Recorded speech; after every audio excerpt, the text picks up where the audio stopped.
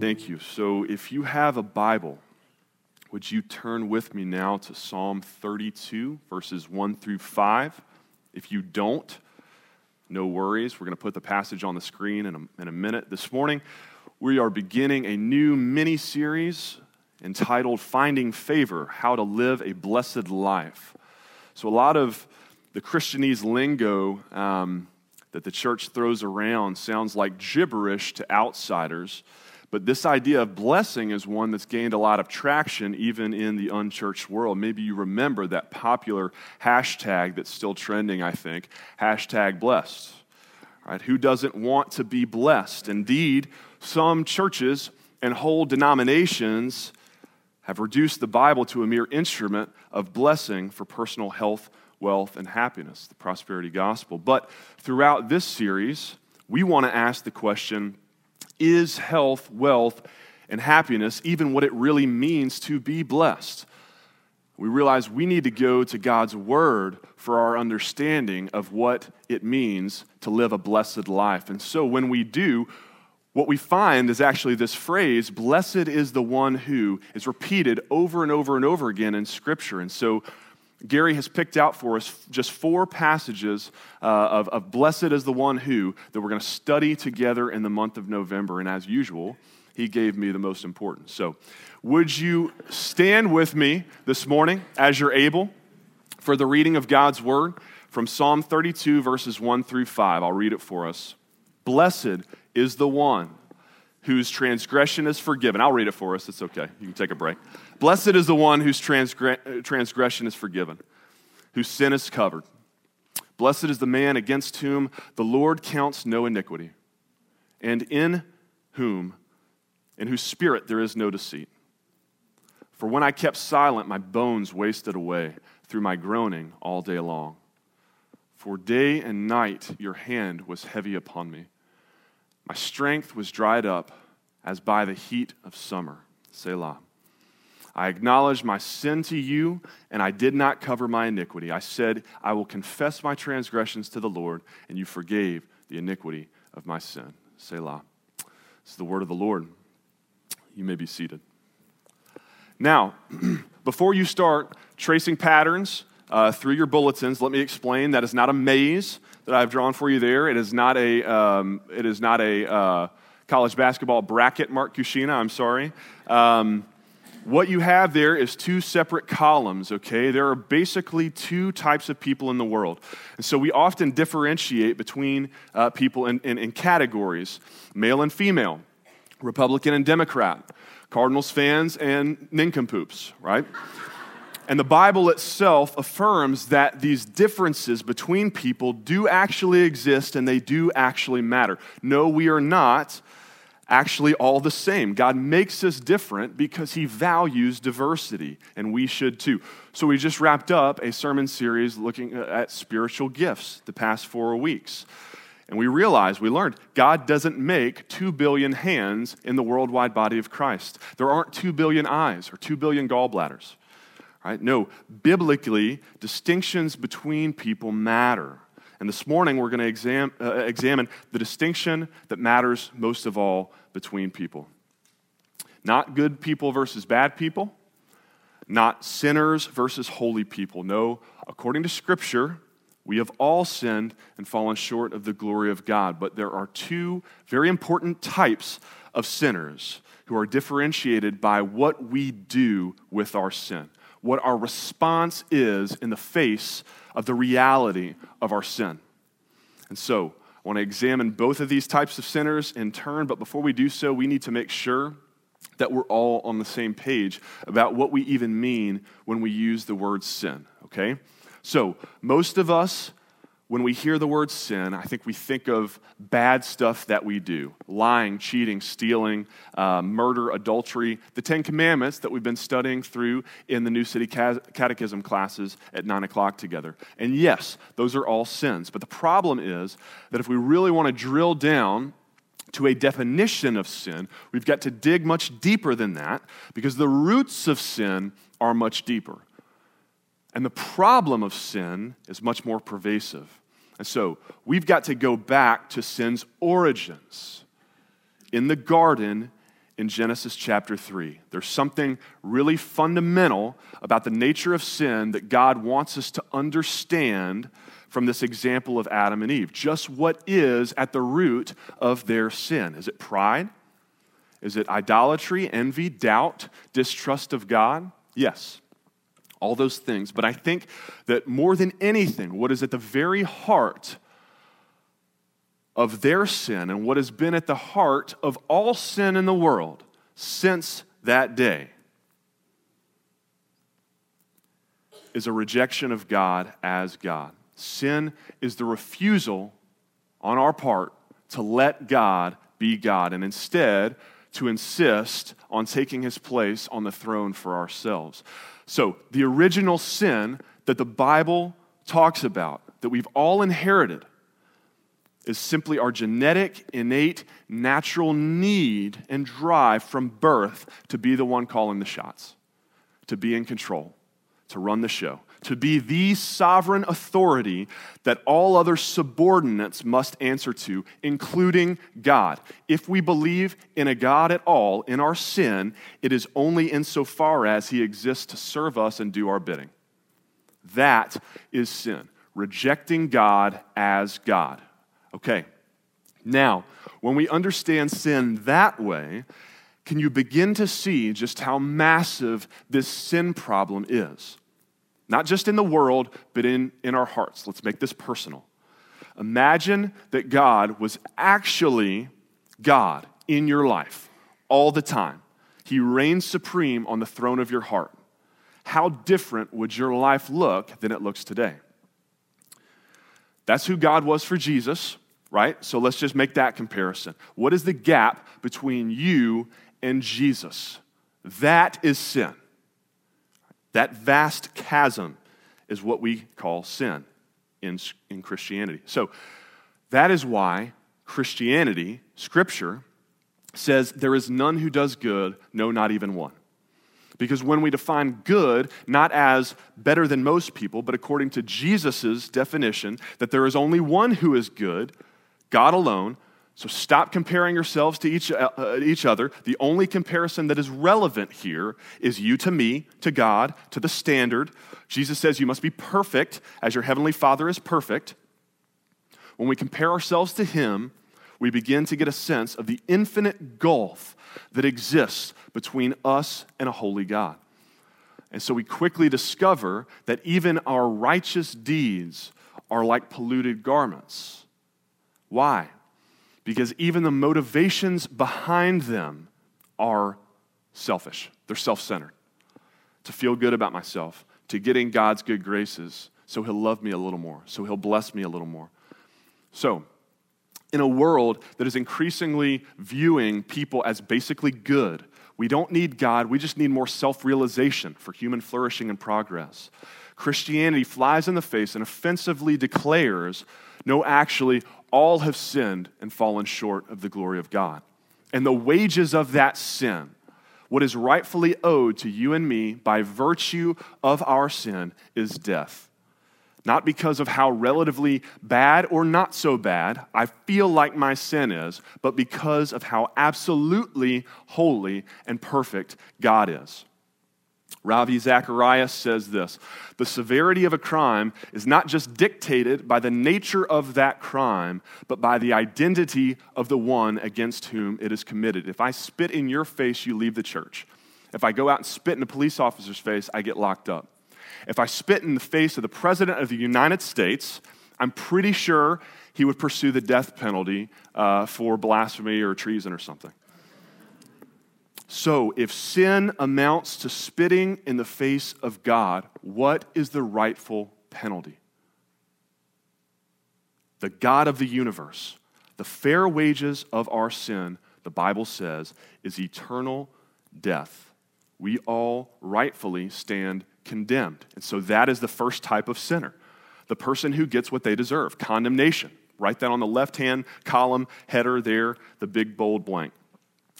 The one who gets what they deserve. Psalm 32 is going to give us 4 ways in verses 3 through 4, 4 insights here into the nature of what it means to be condemned by our sin. So look at these with me, if you would. Number one, the condemnation of our sin brings shame. Verse 3, when I kept silent, when I kept my sin to myself because I was too ashamed to admit it out loud, when I held on to it, my bones rotted away. That's a powerful image, isn't it? It's a powerful metaphor because shame is a powerful emotion. What's the very first thing that Adam and Eve experience in the garden as a result of their sin? We hear in verses 7 and 8 of Genesis 3, then the eyes of both were open, and they knew that they were naked. And so they sewed fig leaves together and made themselves loincloths, and the man and his wife hid themselves from the presence of the Lord God. Those are the saddest verses in the entire Bible. Shame enters the world for the first time. What was life like before they made that fateful decision? Genesis 2:25. And the man and his wife were both naked and what? Were not ashamed. Can you imagine that? I mean, just pause and consider what that would be like in your life, to be naked and unashamed.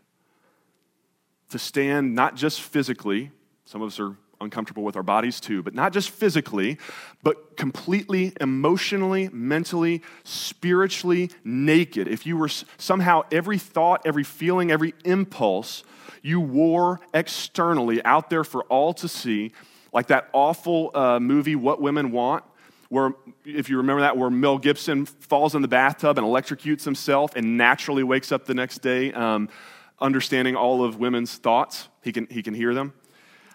If that was your reality, right, and everyone, your thoughts, your emotions, your impulses were all publicly out there for everyone to see, completely naked and vulnerable, and yet unashamed. Unashamed. Can you imagine that? I will tell you, I cannot imagine that. Our life group was swapping high school stories around the fire pit this last week, and even in my edited versions, I am embarrassed by the person I have been and by the things I have done. Sin gives birth to shame, and shame is corrosive. It's like hydrofluoric acid for the soul. David says, my bones, my innermost being, corroded away. How much of our lives, friends, are spent searching for fig leaves to cover over our nakedness, our shame? Money, success, material things to hide behind, our performance at work, our relationships, our family, our sense of humor, this happy-go-lucky self-image that we project to the world, when secretly, inside, we are wasting away. All these things we grab and try and hide behind to cover over our nakedness, our shame, because of sin. Secondly, shame and sin leads to complaining. What's the very next thing that we hear Adam and Eve do after scrambling for fig leaves? They point fingers. In verses 12 and 13, the man said, the woman who you gave to be with me, she gave me the fruit of the tree and I ate. And the woman says, the serpent, he deceived me and I ate. So Adam says, God, it's her fault. She says, God, it's the snake's fault. And in Adam's case, it's not just her fault. Whose fault is it? Oh, God, the woman who, by the way, you gave me, God. If it hadn't been, God, if you thought a little harder, maybe if you hadn't made her in the first place, we wouldn't be in such a mess, God. David says, when I kept silent, my bones wasted away through my groaning all day long. So David paints this paradoxical picture for us of simultaneously keeping all of our sin private and shamefully hidden, and yet publicly we moan and groan and complain all day long. Why? Well, because the shameful internal corrosion of our souls produces this disgusting external byproducts that have to get released somehow in our behavior. So I think of those massive industrial factories that you drive by on the highway and you see the disgusting smoke billow out of the top. Our groaning and griping, our complaining, Our criticism of others is the external byproduct of this internal chemical reaction produced by our shame. Why do bullies bully people? They hate themselves, right? They hate themselves. But I ask you this morning, aren't we all bullies? Don't we all do this to one another? Don't we all, when we feel that same twinge of shame, isn't our natural reaction to redirect, to blame shift, to point fingers, to complain and criticize? We can't stand to look in the mirror at the log in our own eye. And so instead, we hold up the microscope to others' eyes so we can try and find the speck that we can focus on instead. Those of us who are married know this shame then blame cycle especially well, don't we? Polly asked me to watch Ellery for a minute so she can get dressed. She leaves the room. I look down at my phone for literally 10 seconds. I look up. Ellery is now wearing whatever was left on her plate before that. Polly comes back in the kitchen. She gets upset with me. What is my reaction? I feel shame that I messed up, but I don't want to go there because that's difficult, that's painful. And so instead, I immediately pivot to blame her. Well, why'd you have to go get changed in the first place?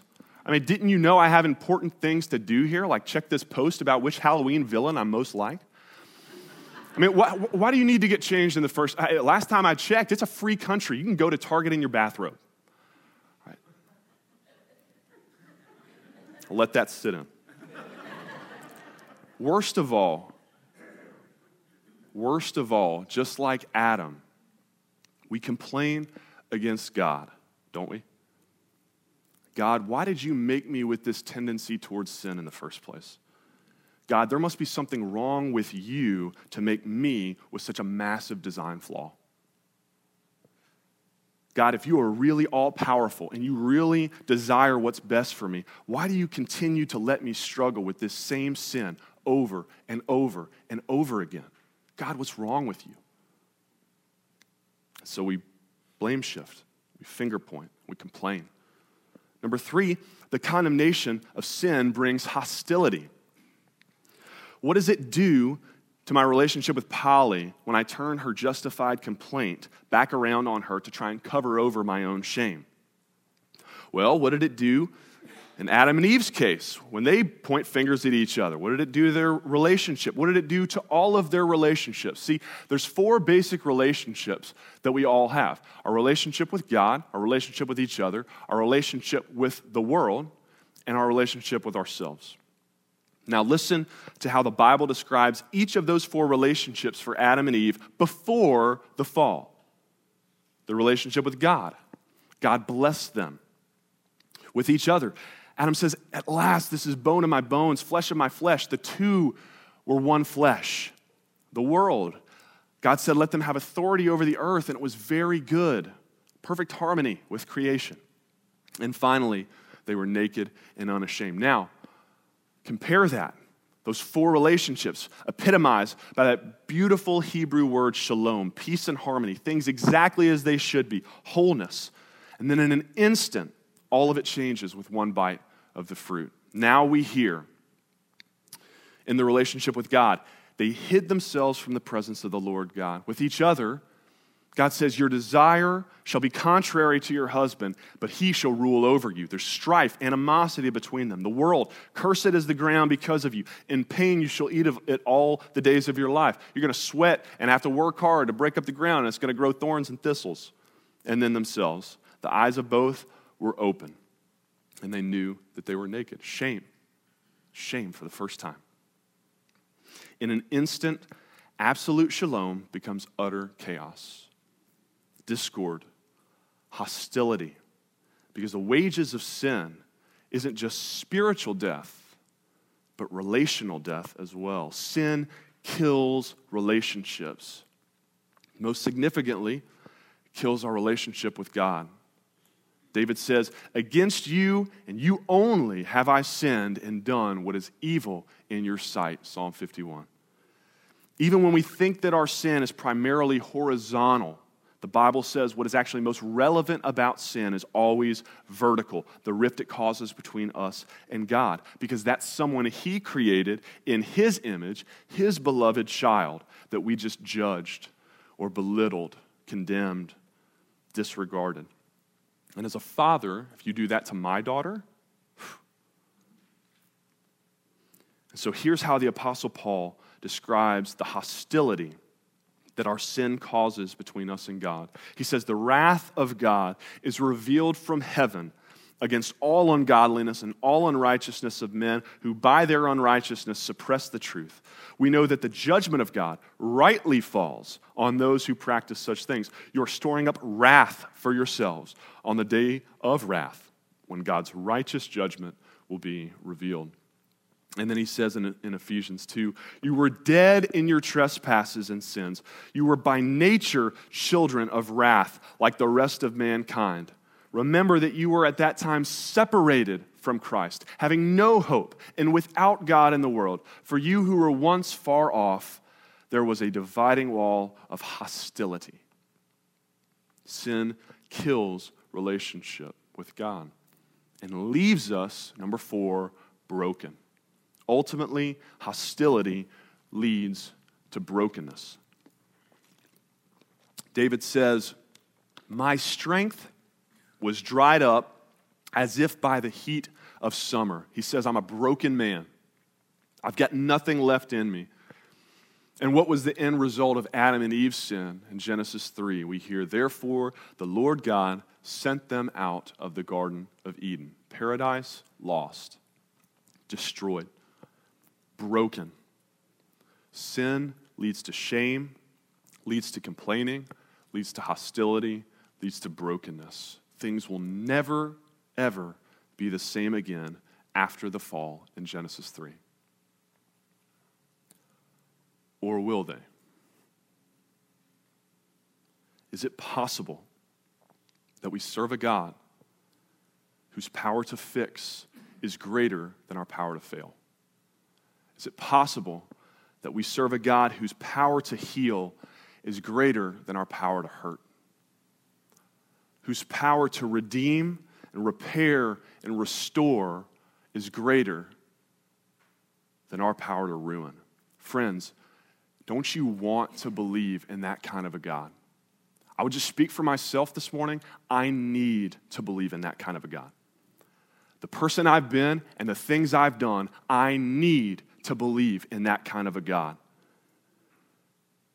I need to believe that Jesus' death and resurrection are true, not just in some abstract theological sense, but personally true for me in my life. I need to know that broken things can be made whole, that broken people, broken relationships can be made whole. I need to believe that dead hearts can beat again, can be brought back to life. I need that to be true for me.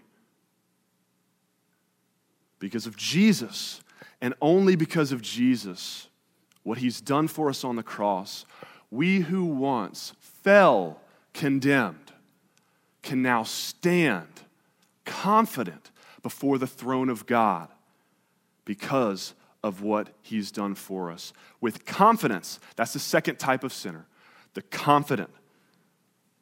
There are only two kinds. You are either condemned by your sin or you are confident in Christ's salvation from it. Hebrews 4 tells us, since we have a great high priest who has passed through the heavens, Jesus the Son of God, let us hold fast to our confession. Ooh, that's a good word. Hold on to that one. We're coming back to that. For we do not have a high priest who is unable to sympathize with our weakness, but one who in every respect has been tempted as we are, yet without sin. So let us then, with what? Confidence. Say it with me. With what? Confidence. Draw near to the throne of grace that we may receive mercy and find grace and help in our time of need. Confidence means security. 1,000 years before Jesus, David could have only dreamed of the hope and the security that we now have in Christ. Because the blessing that David talks about in God's forgiveness in Psalm 32 has to be read with a giant asterisk beside it. The fine print in the Old Testament is we are blessed and forgiven until what? the next time we sin again, until we screw up again. And then we rightfully stand condemned again. And then it's back to the temple again to offer another sacrifice again to atone for my sin again. That's why in the Old Testament, this is how Hebrews 10 describes it, every priest would stand daily at his service, offering repeatedly the same sacrifices over and over and over again, which can never take away the sins, not permanently. Old Testament sacrifice was like putting a Band-Aid on a gunshot wound. But when Christ had offered for all time a single sacrifice for his sins, he sat down at the right hand of the Father and said, "It is finished, for by a single offering he has perfected for all time those who are being sanctified." Is that good news? Friends, we can approach the Father with confidence today because we can know that it is impossible for us to out-sin Jesus. You can't out-sin Jesus. You can't do it. A single offering for all time. That means all sins, past, present, and future, covered, wiped away. And so, what does his sacrifice accomplish for us specifically? 4 things. Number 1, first, our shame gets covered. This is the right-hand side of your bulletin now. Confident sinners know that first our shame gets covered. Verse 1, blessed is the one whose sin is covered. Not by the temporary, superficial fig leaves that we grab and try and hide behind. No, we can now be clothed eternally in the righteousness of Christ. Covered. That's what the Hebrew word kafar means. It means to cover, to atone. God's wrath against sin in Scripture is often described as a raging fire for good reason. And what do you do when you're grilling and the grease from the hamburgers is dripping down and causing a fireball that's about to set your roof line on fire? You cover the grill, right? You limit the fuel supply, the oxygen. But the problem with our sin is we're working with an unlimited fuel supply. We sin all the time. If not for some eternal, perfect covering, our sin would stoke the fires of God's wrath constantly. Sacrifices of the Old Testament covered the grill, but they couldn't put out the flame. Jesus' atonement is like the rainstorm we had last night. It's like the rainstorm we had last Tuesday after the fire pit that I mentioned at Life Group. Any embers that were still left burning after our fire pit were completely extinguished. 1 John 4:10, God loved us and sent his Son to be the propitiation for our sins. Just a fancy word that means Christ covered and extinguished the flame of God's righteous anger against sin once and for all. Secondly, on the cross, the debt that we incurred by our sin was paid. David says, blessed is the man against whom the Lord counts no iniquity. In our sin, we like to count. We want to keep score. God, you've done this and this and this, and we gripe and we complain. And God might do well to ask us, really? Do you want to go there? You really want to make a list of grievances here? Okay, well, let's see. Where should I even start? How about conception? Psalm 51:5, I was brought forth in iniquity. In sin did my mother conceive me. Folks, God's list of grievances against us, our sin, starts before we were born. And 2 Corinthians 5 says, for we must all appear before the judgment seat of Christ so that each one may receive what is due for what he has done in the body, whether good or evil. Romans 14:12, each of us will give an account of himself before God. So if we are keeping count, this is how the Bible describes the scoreboard. Psalm 130. If you, O Lord, should mark iniquities, who could stand? So, imagine this scene with me. It's your day in court. You are standing before the judgment seat of God the Father, and David says, in our sin, we stand so overwhelmingly guilty and condemned that we're actually not standing at all. There is no standing before God the Father. We are in a pile on the floor, balled up in the fetal position. Our entire skeletal system completely corroded away by shame and guilt and sin, simply awaiting the fall of the fateful gavel and the judge's just verdict of condemned, guilty sinner, when in steps your intercessor. Not your attorney, because there's no arguing your way out of this.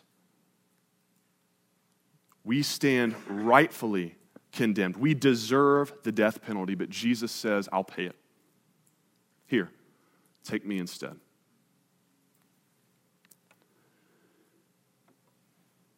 Our debt, eternal death and separation from God, is paid in full. Acquitted, forgiven, purchased for us. 1 Corinthians 6, we were bought with a price. 1 Peter 1, you were ransomed, you were bought back from the futile ways inherited from your forefathers, from sin and darkness with the precious blood of Christ. Third, where there was once hostility, now Christ brings reconciliation. We have been reconciled with God the Father. Christ's blood purchases for us not just the forgiveness of our debt, not just an erasing of the old, but a creation of a new, restored relationship with God himself. 2 Corinthians 5 says it this way: if anyone is in Christ, he is a new creation. The old has passed away. Behold, the new has come. Through Christ, God has reconciled us to himself, not counting our trespasses against us. For our sake, he made him to be sin, who knew no sin, so that in him we might become the righteousness of God. His righteousness for my sin, his heavenly inheritance for my rightful condemnation, his perfect relationship with God the Father for my hostile, broken relationship. Traded on the cross, substituted, reconciled. And so remember that earlier passage from Ephesians 2 that I read where Paul described our hostility with God. Here's the fill in the blank. Here's the where I had ellipsis, the ... Here's what's really in the middle. You were, past tense, by nature, children of wrath, like the rest of mankind. But God, being rich in mercy, because of the great love with which he loved us, even when we were dead in our trespasses, made us alive together with Christ. By grace you have been saved, and raised us up with him, and seated us with him in the heavenly places in Christ Jesus, so that in the coming ages he might show the immeasurable riches of his grace and his kindness towards us in Christ Jesus. For by grace you have been saved through faith. Friends, that is the kind of restored relationship with a holy, perfect God that no amount of feebly attempted good deeds on my part could ever earn me. It is only through faith in what Jesus has done for me on the cross, by his grace.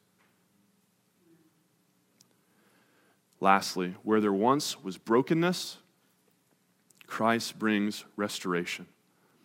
We are restored, repaired, made whole again. So David says in verse 2, blessed is the man in whose spirit there is no deceit. Sin is like a hairline fracture in our soul.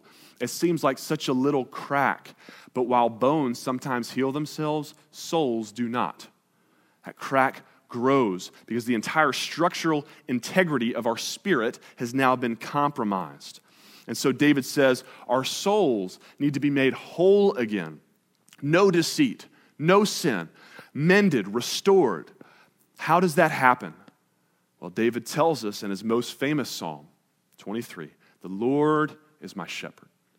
He restores my soul. But here's the thing. The healing that David experienced was just a shadow of the restoration that can now be ours in Jesus, because now the old can be made completely new. Romans 8, if the spirit of him who raised Jesus from the dead dwells in you, he who raised Christ Jesus from the dead will also give life to your mortal bodies through his spirit who dwells in you. Dead can be brought to life. That is not just restorations, friends. That is resurrection. But here's the key. This is the key to all of this. The difference between the condemned sinner of verses 3 and 4 and the confident one of verses 1 and 2. It all hinges on verse 5, on confession.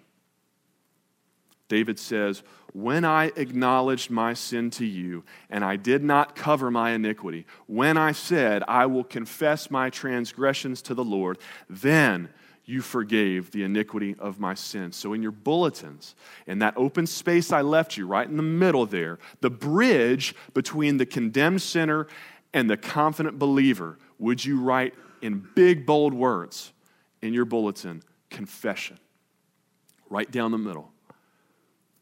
1 John 1, 8 and 9 says, if we say we have no sin, we deceive ourselves, and the truth is not in us.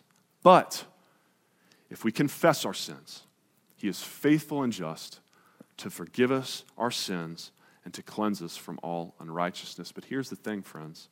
It's not just about confessing who you are. It's not just about confessing your brokenness, your need for help. The Bible says it's also about who you confess Jesus to be. Because it's not enough to know that you're sick.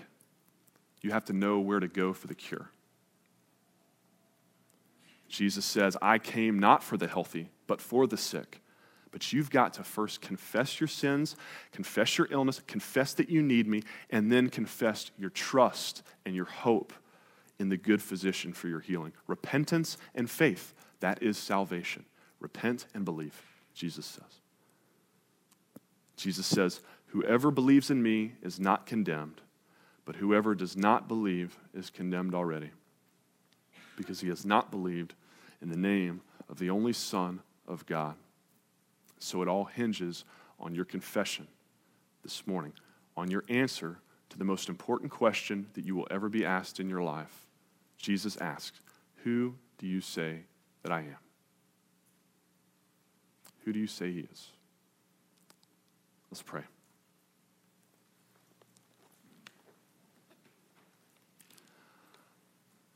I'm going to invite Scott to come up and play in the background for us while we pray. Would you just spend a moment responding to the gospel that you've heard this morning?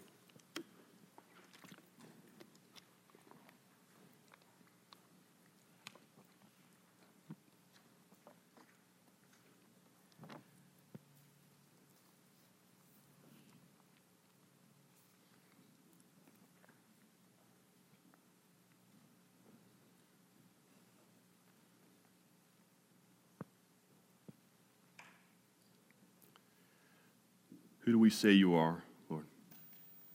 That's the question before us this morning. We've got a lot of answers for that question.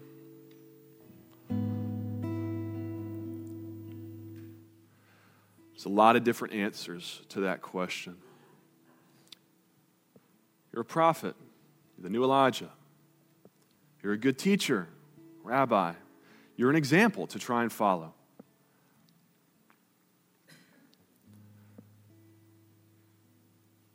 We know the rest of that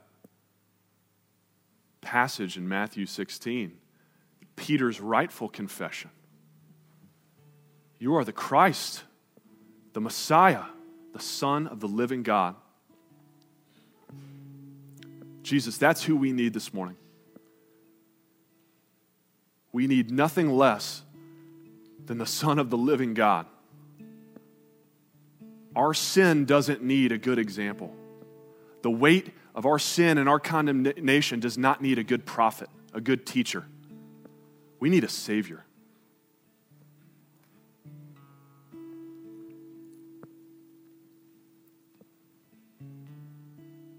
And so if there's anyone here this morning who has never confessed their need for you, their sinfulness, their brokenness, their hostility with you, their shame, their guilt and condemnation. If there's anyone here who's never confessed that, I pray that you would move, not in my words, but in the power of your word this morning, Father. Would you convict someone's heart this morning? Open their eyes to see you for the first time, to see themselves truthfully for the first time as a sinner, broken, sick, needy.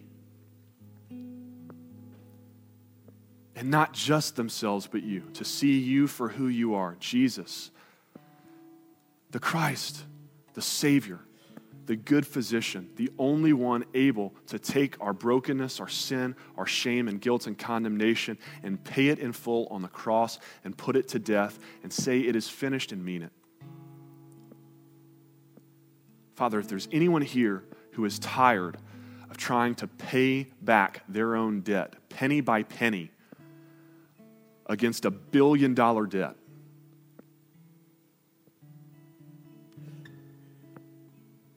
would you help them see the blank check that you offer us this morning on the cross?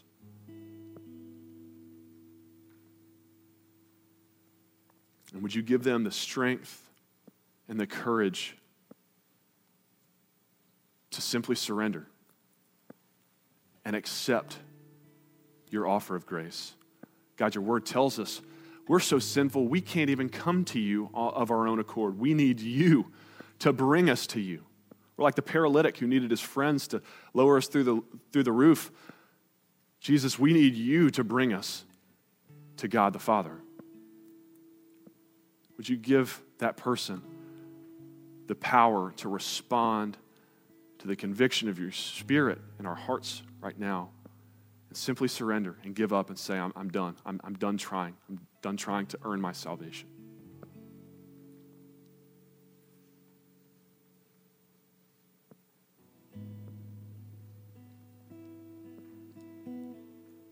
Father, for the rest of us, so many of us who have maybe made that decision, life-changing, eternity-changing decision in the past at some point, would you remind us this morning of the truth of your promise that there is now, therefore, no condemnation for those of us who are in Christ Jesus. No more condemnation because of our confession of you to be our Savior. Now we can be confident of our standing with the Father. We don't have to deal with the enemy's lies and battle the insecurities and doubts that toss us to and fro. We don't have to deal with the questions of, have I really surrendered? Do I have enough faith? No.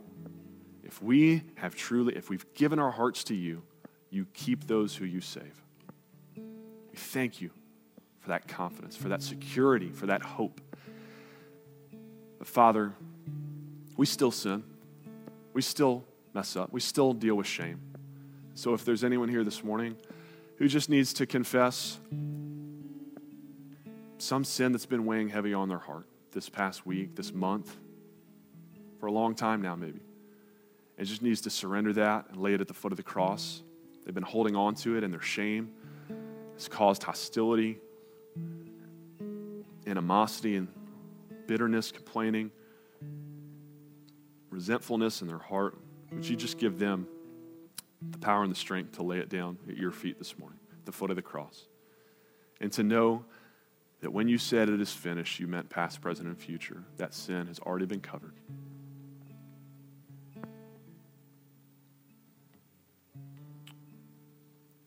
Jesus, we thank you that our salvation is not up to us, that it's by grace we have been saved through faith.